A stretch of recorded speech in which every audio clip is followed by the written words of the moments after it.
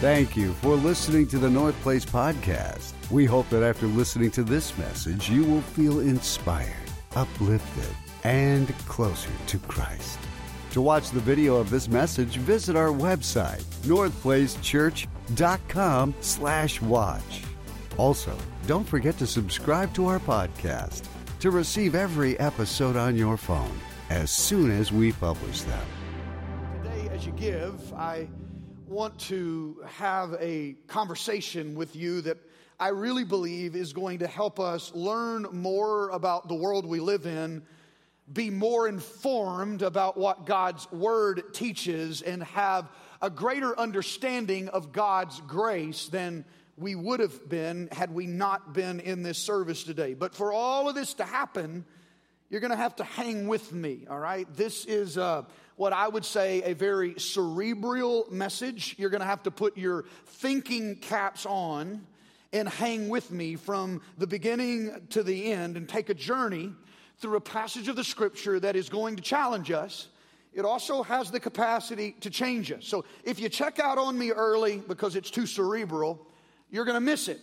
But if you stay engaged with me to the end of this thing, I can just about promise you that you will understand the heart of God deeper than you ever have. You will see the love of Christ in a way you've never seen it. And the message of the gospel is going to become more clear to you than it ever has if you can just hang with me to the end.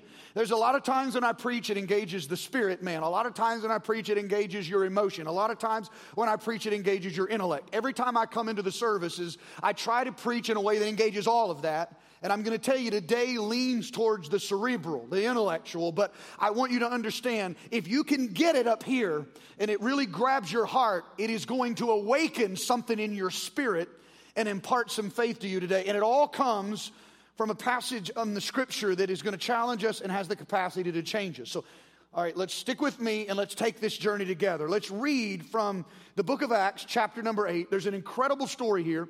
Normally, I just take certain excerpts and then give you the gist for time's sake. Today, I'm going to read the whole thing, and I want you to stay engaged with me. Acts 8, verse 26 said this, "Now, an angel of the Lord said to Philip, 'Go south to the road, the desert road, that goes down from Jerusalem to Gaza.'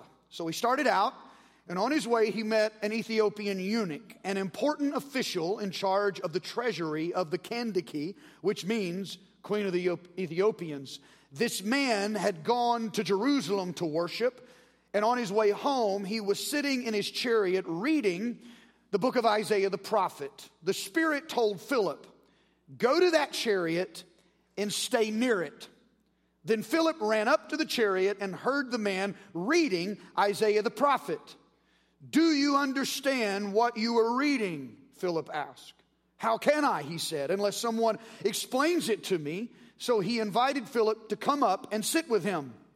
This is the passage of Scripture the eunuch was reading, and it's a passage from Isaiah 53. 'He was led like a sheep to the slaughter, and as a lamb before its shearers is silent, so he did not open his mouth. In his humiliation, he was deprived of justice. Who can speak of his descendants? For his life was taken from the earth.' The eunuch asked Philip, 'Tell me, please, who is the prophet talking about? Himself or someone else?' Then Philip began with that very passage of Scripture and told him the good news about Jesus. As they were traveling along the road, they came to some water. And the eunuch said, 'Look, here is water. What can stand in the way of me being baptized?' And he gave orders to stop the chariot. Then both Philip and the eunuch went down to the water, and Philip baptized him. And they came out of the water, and suddenly the Spirit of the Lord took Philip away.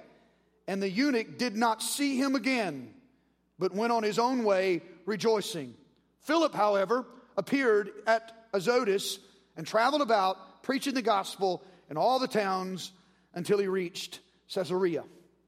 In the book of Acts, you're seeing the church in its infancy, the church as God intended it to be before it was choked out by bureaucracy.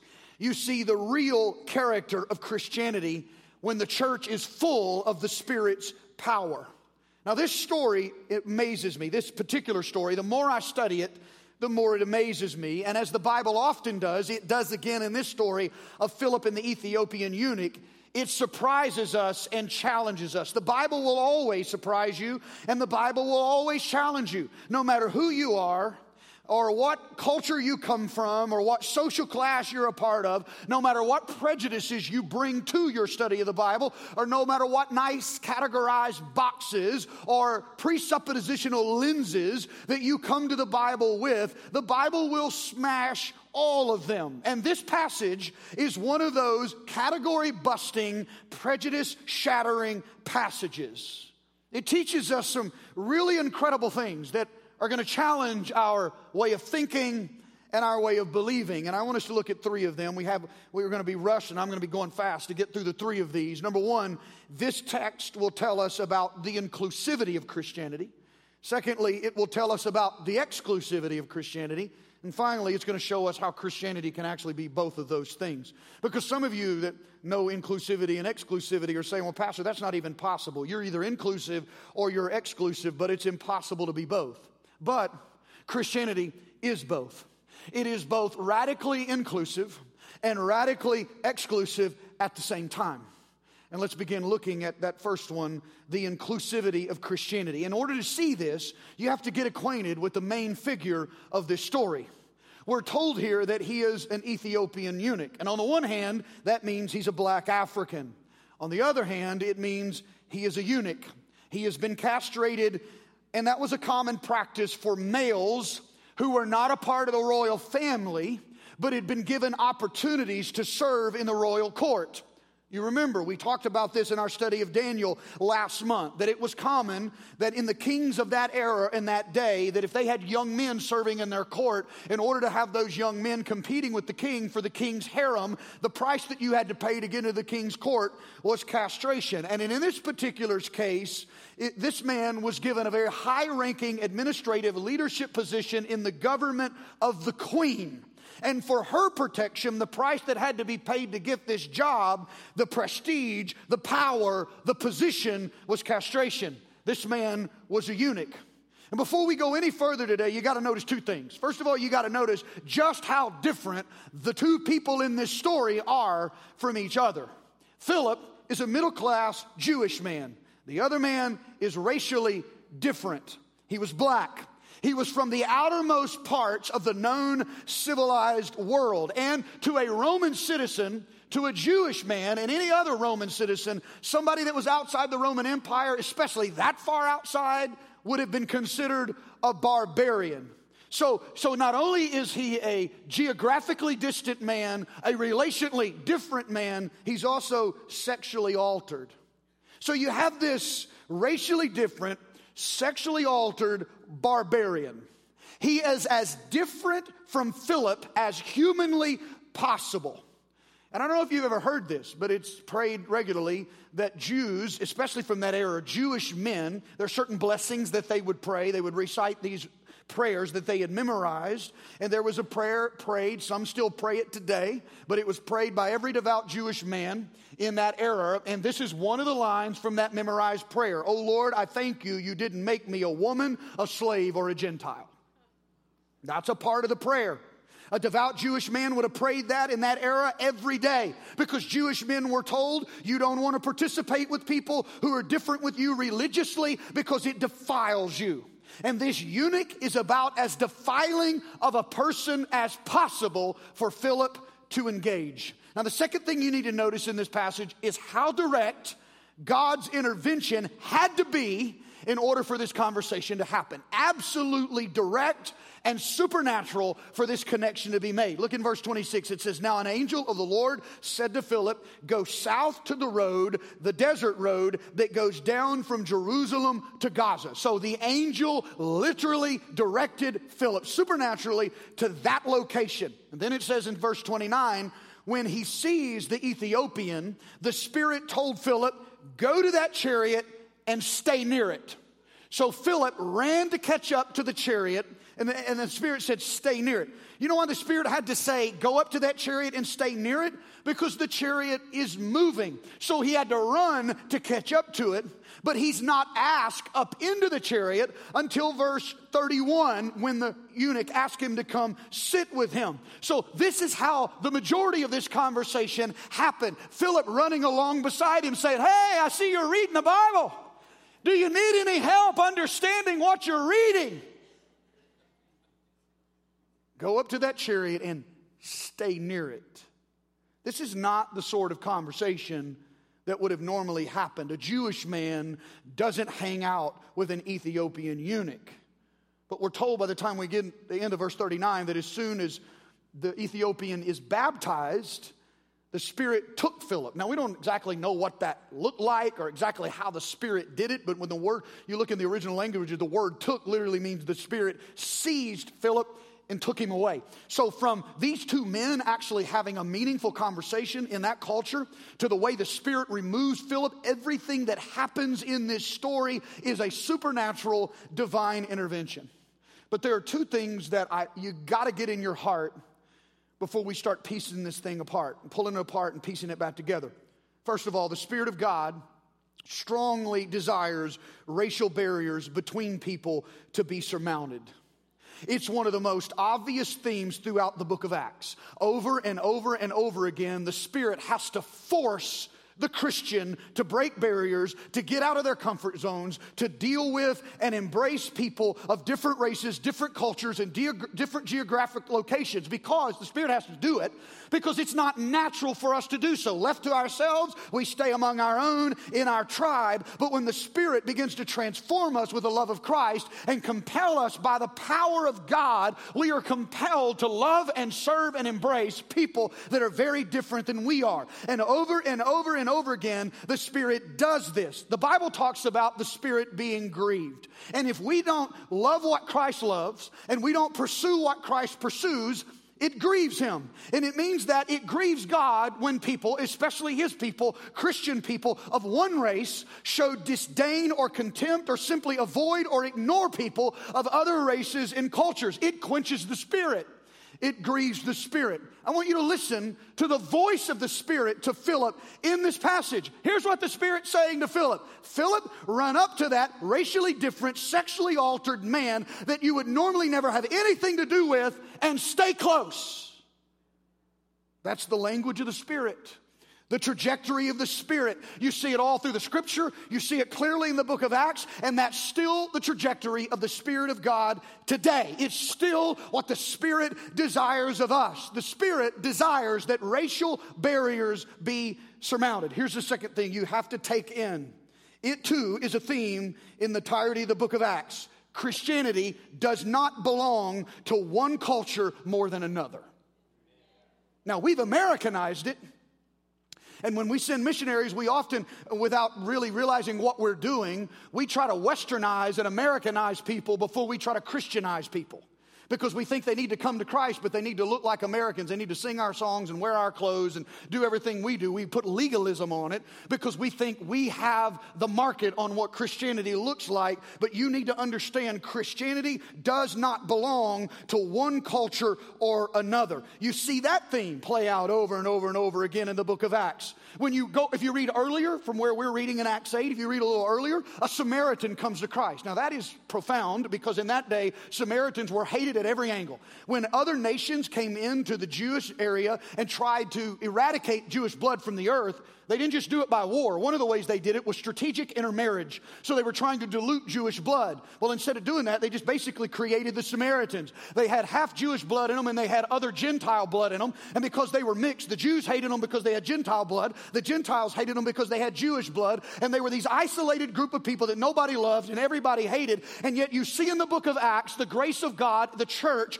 pursuing, loving, engaging, bringing the gospel to the Samaritan. And here in Acts 8, you have this very racially alienated and geographically far man coming to Christ. So the Samaritan was geographically close, but racially alienated. The Ethiopian is racially alienated and geographically far, very, very different culture. You read on past Acts 8, and you wind up seeing a religious Jew give his life to Christ. He's a Pharisee. So he's blinded by his religion, and his religion has pushed his heart very far from God. But you see the love of God even pursuing those blinded by their religion in the Jewish culture to save them. You keep reading, you wind up finding a Roman who gives his heart to God, changed by the power of the gospel. Over and over again in the book of Acts, you see that no one culture that owns Christianity. The Christianity is not belong to one culture over another. Jesus said in the very beginning,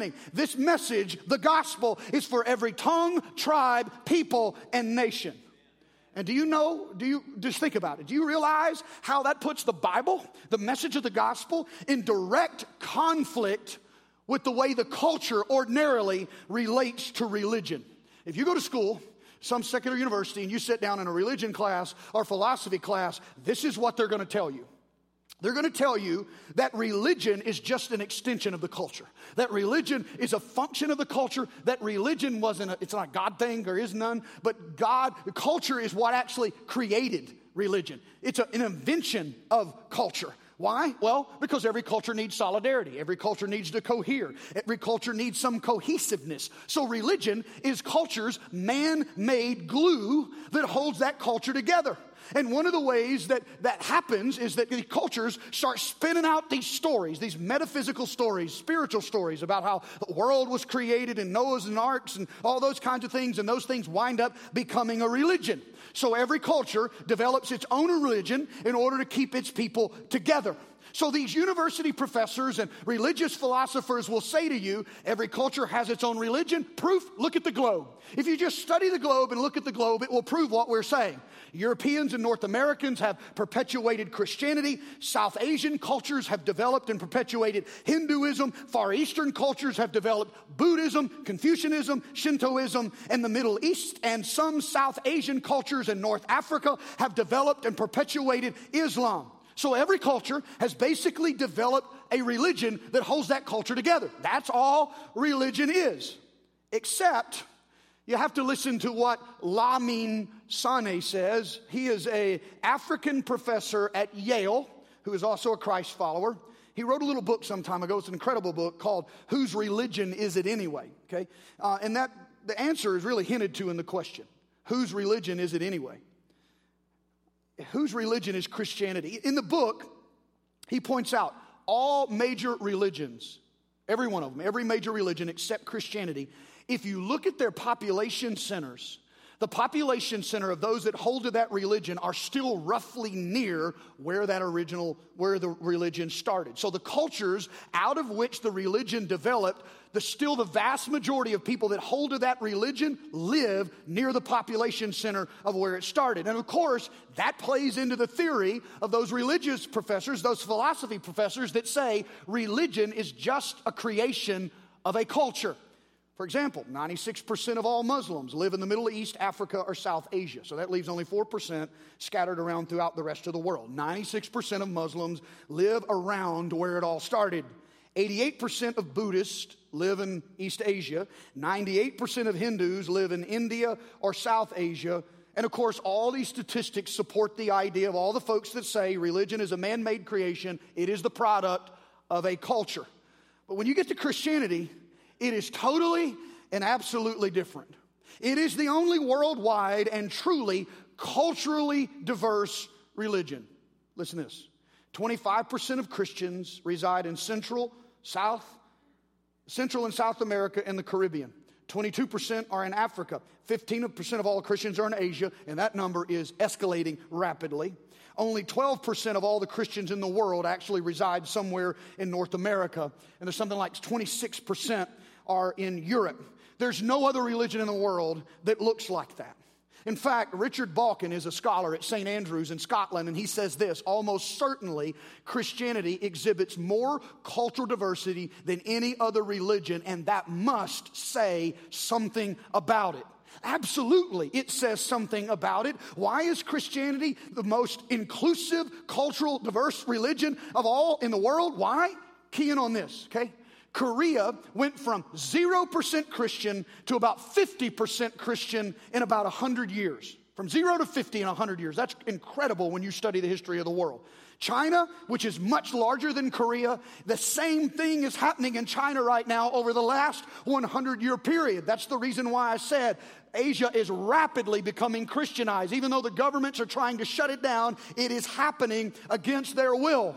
Africa went from 9% Christian to 50% Christian in 100 years. No other religion has ever moved into a brand new continent and been introduced to a brand new culture and spread virally like Christianity has. It's never happened before with any other belief system. Sane, our African professor friend at Yale, who is a Christ follower, gives us an example from the African side. Think about this. Pretend you're African for a moment. He says, think about this. Africans have always believed that the world was a supernatural place, okay? They have always believed the world is filled with spirits. There are good spirits and there are evil spirits. That is the heart of what it means to be African. But there are problems because Africans live with the challenges of how to face those evil spirits. Those evil spirits have power. They can seduce you. They can come in and dominate you. So how is an African supposed to deal and face that reality for them? But on the other hand, say that an African gets an opportunity to get an education in another continent. Say they go to Europe and they study in Oxford, or they go to Cambridge, or maybe they come to the U.S. and they get educated at Harvard or Yale or Princeton. What are those professors going to tell that African student? The first thing they're going to say to them is, you know, we're very inclusive and multicultural here. And we're very happy for you to eat your African food and to wear your African dress. But you need to know there are no such thing as evil spirits. There are no such thing as demons. There are no such thing as angels or any of that stuff, because everything has to have a scientific explanation. We really love your culture. We're just going to rip the heart out of it. What we're actually going to say to you is that in order to become educated and enlightened, that you're going to have to become a late modern secular individualistic Westerner, and if you don't, you're not really educated and you're not really enlightened. That's not inclusive. That's exploitative. That's manipulative. That's crushing. It rips the heart out of what it means to be an African. But notice the flip side of that.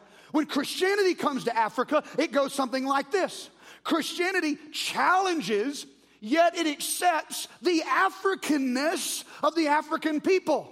It says, on one hand, you're right. There is a supernatural world. There are a lot of spirits, good spirits and evil spirits. They're out there. But there is one who has overcome every evil spirit. His name is Jesus Christ. And through him, you can overcome them too. Do you see what happens in the message of Christianity? It affirms their Africanness, but renews it at the same time. Lamine Sane was talking about why Christianity spread so rapidly in Africa. Here's what he said. People, referring to African people, sensed in their hearts that Jesus did not mock their respect for the sacred, nor their clamor for an invincible Savior. So they beat their sacred drums for him until the stars skipped and danced in the skies. And after that, the stars didn't seem little anymore. Christianity helped Africans become renewed Africans, not remade Europeans. In other words, Christianity is far more inclusive than the secular culture, which is always talking about being inclusive. Christianity is more inclusive than the people that preach about inclusivity. It does not belong to one culture. It doesn't belong to this culture or that culture. It's not an extension of culture. It's not a function of culture. It's not a product of culture. It comes down from above, and it stands over all of culture. And it's the job of the Holy Spirit to recreate Christianity in the soil of every culture. Christianity is therefore the most inclusive of all religions. It's even more inclusive than secularism when it comes to cultural differences.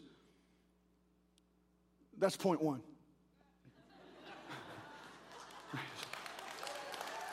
So, I promise point 2 and 3 are quick, okay? I really do. And I'm going to tell you why point 2 is quick. If I mention the word inclusive to American suburbanites, they just start getting all warm and fuzzy. Inclusive, inclusive, inclusive.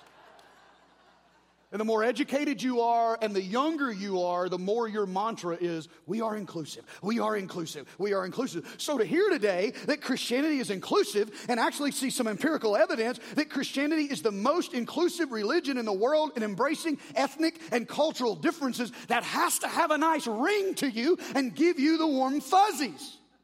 Okay, but if you want to understand why Christianity is fundamentally more culturally inclusive than secularism or any other religion, you have to understand how it's also exclusive. The exclusivity of Christianity. The reason this is a short point is because I don't have to argue to convince you that Christianity makes some really exclusive claims. They're right there in the Bible, very plain. And they are in this passage as well in Acts 8. In verse 34, the eunuch is reading from the prophet Isaiah, and he asks Philip, what does this passage mean? Please tell me what this means. And Philip didn't respond to the question in a good postmodern way and say, well, you know, sir, it just really means whatever you want it to mean. You just got to read it and you determine for yourself what it means. And when I read it, I'll determine for myself what it means. And you read it, you determine for yourself what it means, because you have to decide what's right and wrong for you. You have to decide what the text means to you. I can't tell you what it means. That just sounds really enlightened, doesn't it? But that's the mantra of our culture.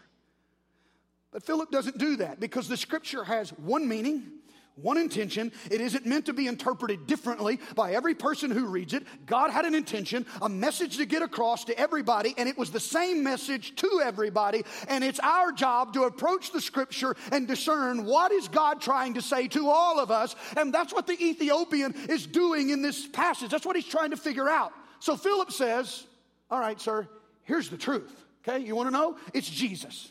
Jesus is who Isaiah is talking about. The only way what Isaiah is saying is going to make sense to you, the only way to interpret this prophetic passage is to see it in the light of Jesus. Jesus makes all of the Bible make sense. So Philip tells him the good news of Jesus, explains to him the good news of the gospel, tells him about God's grace, and after he explains it, the Ethiopian understands it and asks the question, shouldn't I be baptized? Now, we know what baptism means. At least we think we do. It's a public declaration of conversion. But I think other cultures understand baptism more than we do. It's the mark. It's the break with the old and the beginning with the new. Matter of fact, if you come to Christ and you're in a Hindu culture or Muslim culture and you come to Christ, you can say you came to Christ. And you can still be a part of your family. You're not going to be disowned. You're not going to be kicked out. You're not going to be persecuted. But the minute you get baptized in the water, that's when it all happens. You get kicked out of your family. The persecution starts, because in the rest of the world, going down in that baptism tank, being baptized in water is the mark where I'm changing my belief system. I'm changing my old way of life. It's all new. I used to believe this. Now I believe this. I believe in God the Father, the Almighty, maker of heaven and earth. In other words, baptism means I'm stopped living this way. I'm going to start living this way. I have connected to a new and different kingdom. So the Ethiopian is converted. He's baptized. He's not being told, sir, you just need to find God in whatever way is most meaningful to you. I'm going to push you for a moment. This is going to challenge some of the way some of us think.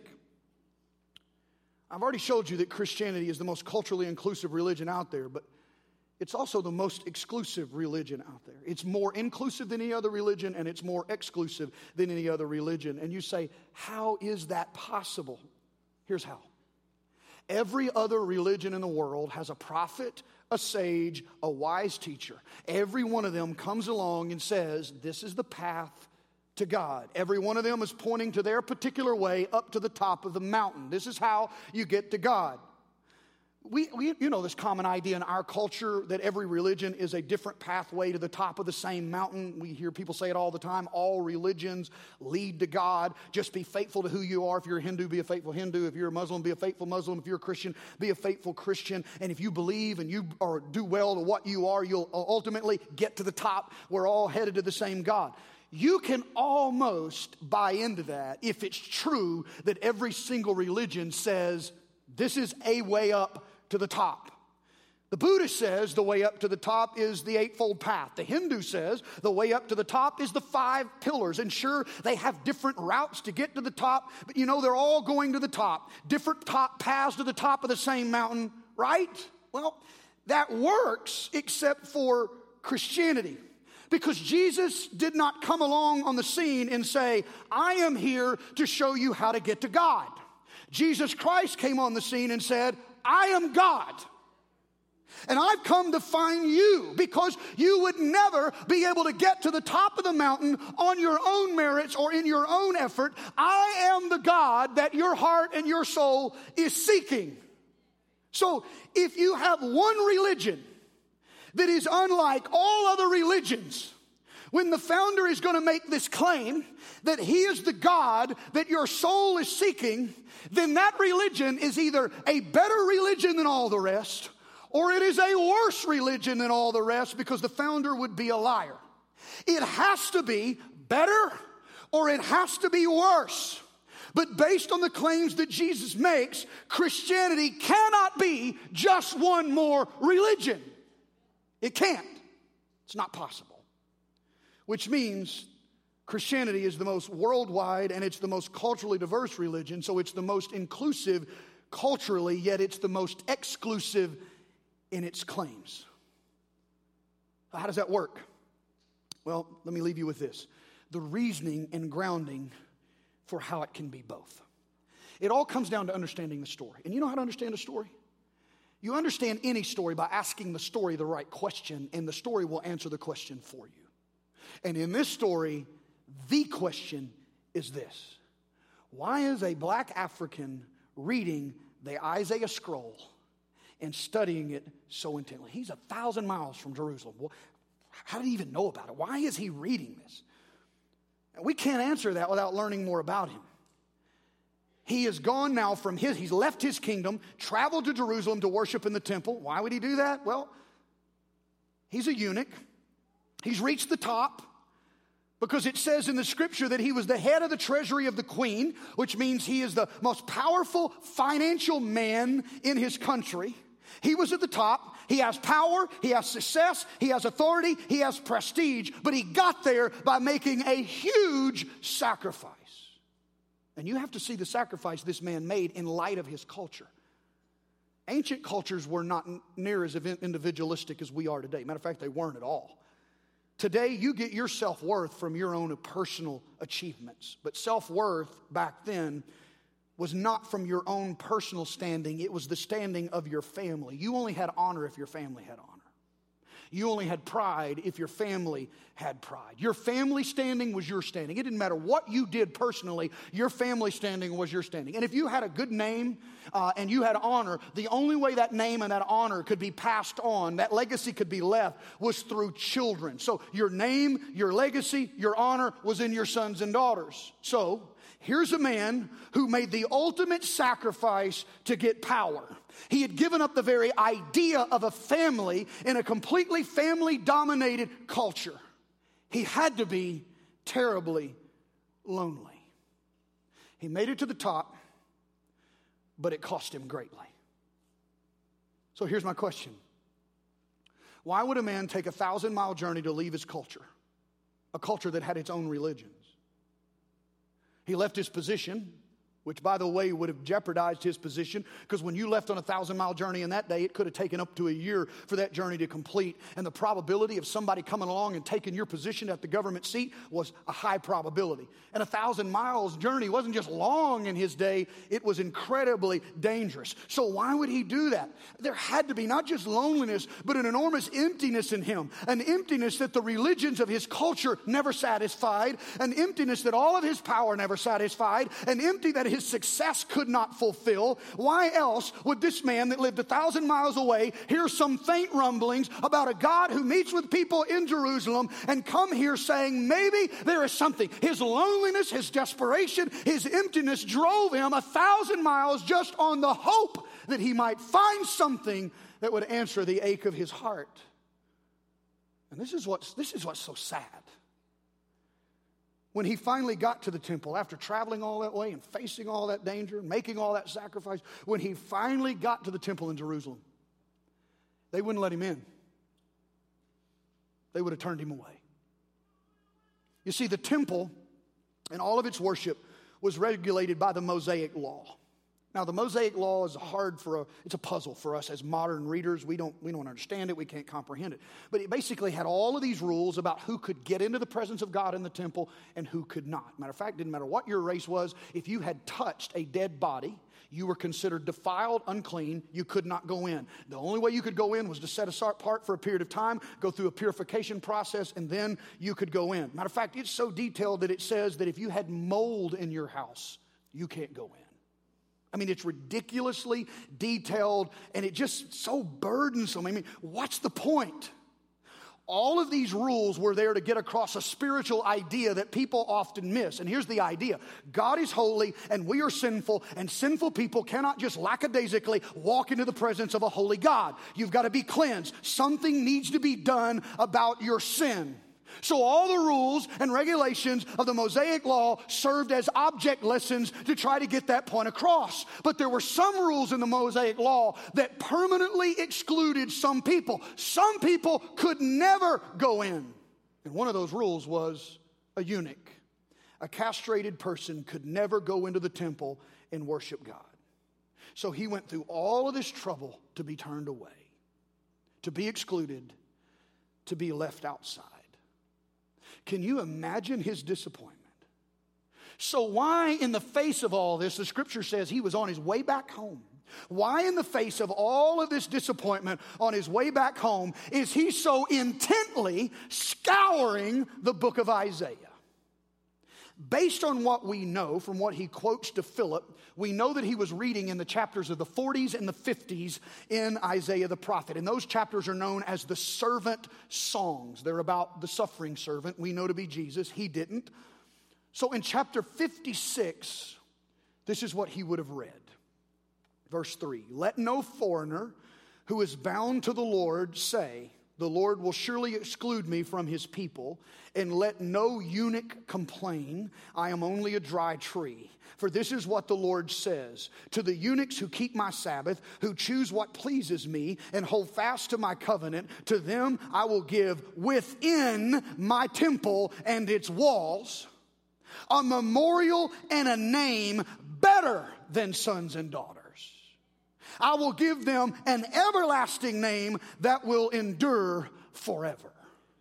Can you imagine his reaction when he reads this? Let no eunuch say, "I'm only a dry tree." And he reads, "To eunuchs who keep my covenant, I will give him a name better than sons and daughters." He would have been saying, wait a minute, how else are you going to pass on your name except through sons and daughters? And what is this everlasting name that will never be cut off? He's being told in his own cultural terms that there is a salvation that goes beyond and is more fulfilling than power or success or even a family name.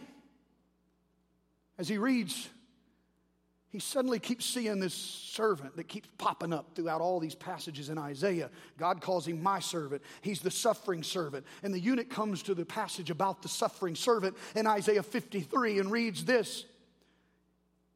He read this to Peter or to Philip.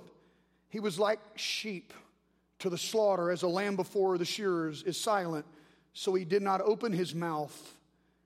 And who can speak of his descendants?" Do you see what God is doing? Who can speak of his descendants? I mean, he was zoned in on who can speak of his descendants. He was fixated on that because for the first time in his life, he is learning about a God he can identify with. Here's somebody who voluntarily became a lamb and was slain and voluntarily chose to be cut off from his descendants. In fact, in verse 8 it says this, "By oppression and judgment he was taken away, yet who of his generation protested? For he was cut off from the land of the living. For the transgression of my people he was punished." And in that very moment, he's mesmerized by what the servant Isaiah is saying about the servant, and he wonders out loud, "Who is this?" And Philip catches up to the chariot and said, "Sir, do you need any help understanding what you're reading?" And he turns around and immediately says, "Is the prophet talking about himself or someone else. Do you know who he's talking about? I do. Please come up here. Tell me, explain this to me. What's Isaiah talking about? Yes, sir. He is talking about someone else, and that someone else is a someone with a capital S. He is a very, very, very unique someone else. The someone else above all else's. It's Jesus Christ, born in a manger, died on a cross. Jesus became the lamb who was slain. And he became a leper to the lepers and a eunuch to the eunuch, a father to the fatherless, a widow to a widow. He became what you need him to be. He meets you where you are.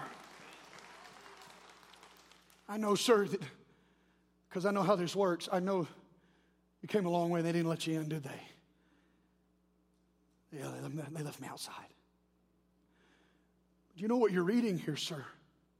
That was religion. That's law. Jesus fulfilled all of that, and he's come to do something different and new. And you don't have to be excluded because he was. You see, my African friend, all the Mosaic law was doing was pointing to a spiritual truth, and the spiritual truth is this: we're all eunuchs.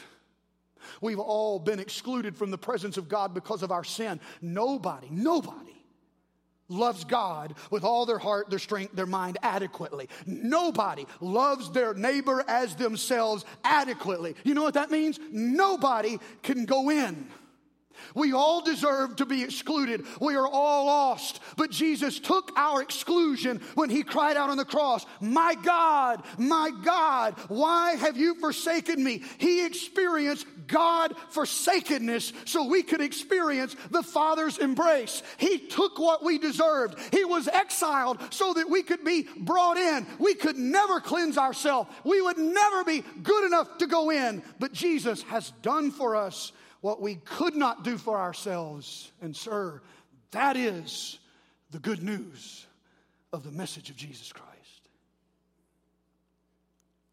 I started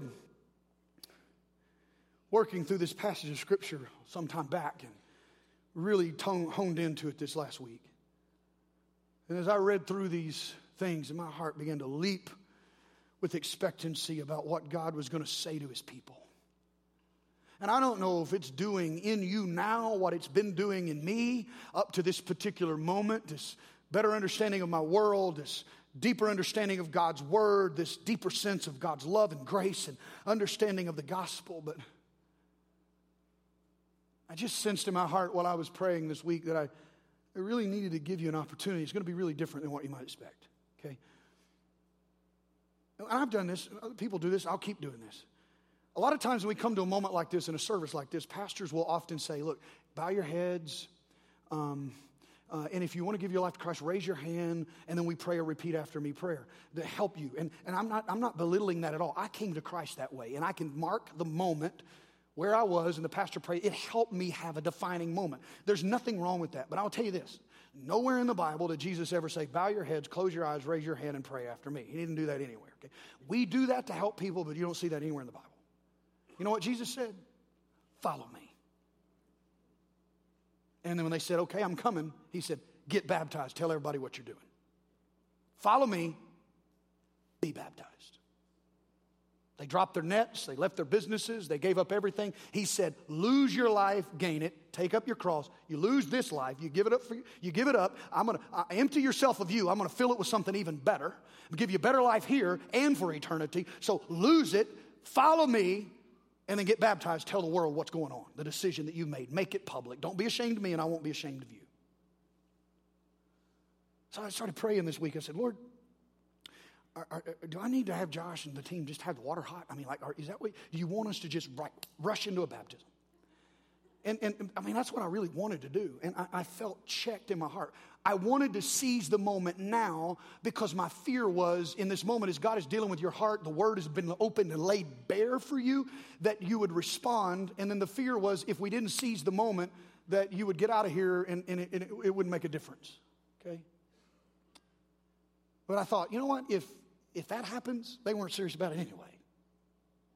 They'll get caught up in this moment, this emotion, go get baptized in water. It'll never make a difference in their life. Sometimes that's right, spontaneous, that's awesome. But I just sensed in my heart it wasn't supposed to happen this weekend. Now, I don't know when it's going to happen. I mean, I don't know if it's going to happen tomorrow, Tuesday, next weekend. I'm going to let you decide that. If nobody responds to this, we're not going to baptize anybody. If 3 or 4 people respond to this, we're going to work around your schedule and do what's most convenient for you. If a host of people respond to this, we're just going to bring it back into next weekend and have one big baptism celebration. I don't know what's going to happen. I can't control that, but I can be obedient to what he said to me. And he said, get up next to him and stay close. Now, I'm not claiming to be Philip. I wouldn't mind some of that Spirit seizing you and putting you down somewhere else. That'd be really convenient. I preached in Oklahoma Friday night, and I had to drive back yesterday morning. It'd have been really nice if he'd have seized me in Oklahoma City and set me right back in Saxe. It never happened to me. I'm not Philip, but I'm the Philip type to you today. You're not in a chariot, but I've run up beside you this morning and said, this is what it means. This is who he is. You can be brought in. I don't care who you are, what you've done, what culture, what religious ideology. It doesn't matter. It doesn't matter. Just follow Jesus and then be baptized. So here's what I'm going to do. I'm going to put a slide, the guys are, the tech team, on the screen. It's a number you can text. And I want you to text the word. If this is you, okay, you're ready to follow Jesus. And you're gonna let the world know it too. You're not ashamed. Then I want you, don't use the quotations, just the word included, all right? Text the word included to 31996. And I'll tell you what I'm going to do. At the end of our services today, I'm going to see who's responded, and I'm going to let your response determine the way I respond. But I'm going to get back to you because I'll have your information. I'm going to say, this is what we're planning. This is how we're going to serve you and celebrate. Because one of the things that happens when you decide to get baptized in water is I want your family and friends to be a part of this, see it, because that's when a lot of them come to Christ, is your own story of life change. So text that before you leave sometime today, and just be expecting me to get back with you sometime tomorrow or this afternoon, and we're going to lay out a plan for you, what it's going to look like, and we're going to celebrate. Because for some of you, this was your moment on the road to Gaza. And you're like, okay, no more playing around. I'm in. I'm following Jesus. I sense in my heart, I just want to give a chance to pray today. And so I'm going to pray a blessing over you like I do every service. And we stand. I want the prayer team to come and position themselves to serve you. So would you stand with me all over this place? Let me pray over you before we walk out of here today. And prayer team, would you come and position yourself to serve this body? Let me tell you this. Last night in our service, and we believe the Spirit of God still speaks, that the gifts of the Spirit are still in operation in the church. And there are words of encouragement, comfort, exhortation. But we have an order in which that happens here. So one of our people here in the service last night sensed the Lord speaking a word of encouragement to the whole body. So they took that to the elders. The elders pray about it and said, Pastor, we just sense it's the right word for the church. And the word was this: what you pray for, when you pray for God's face to be turned your direction, God's countenance to be turned He's doing that. There is an open heaven.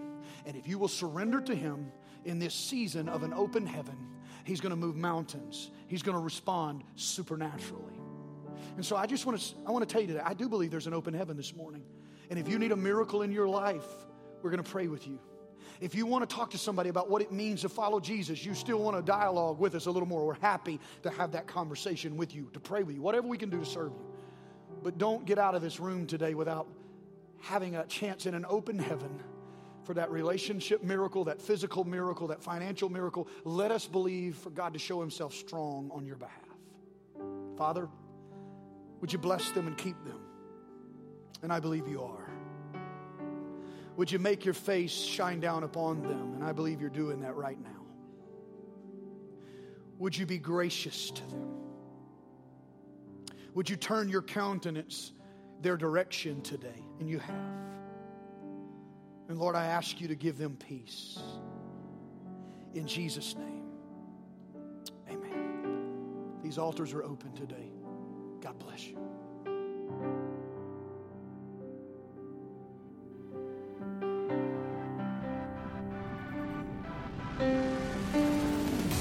Thank you for listening to this message from North Place Church. Feel free to share it with your friends. Follow us on Twitter and Instagram at North Place and on Facebook at North Place Church. To watch the video of this message, go to northplacechurch.com/watch.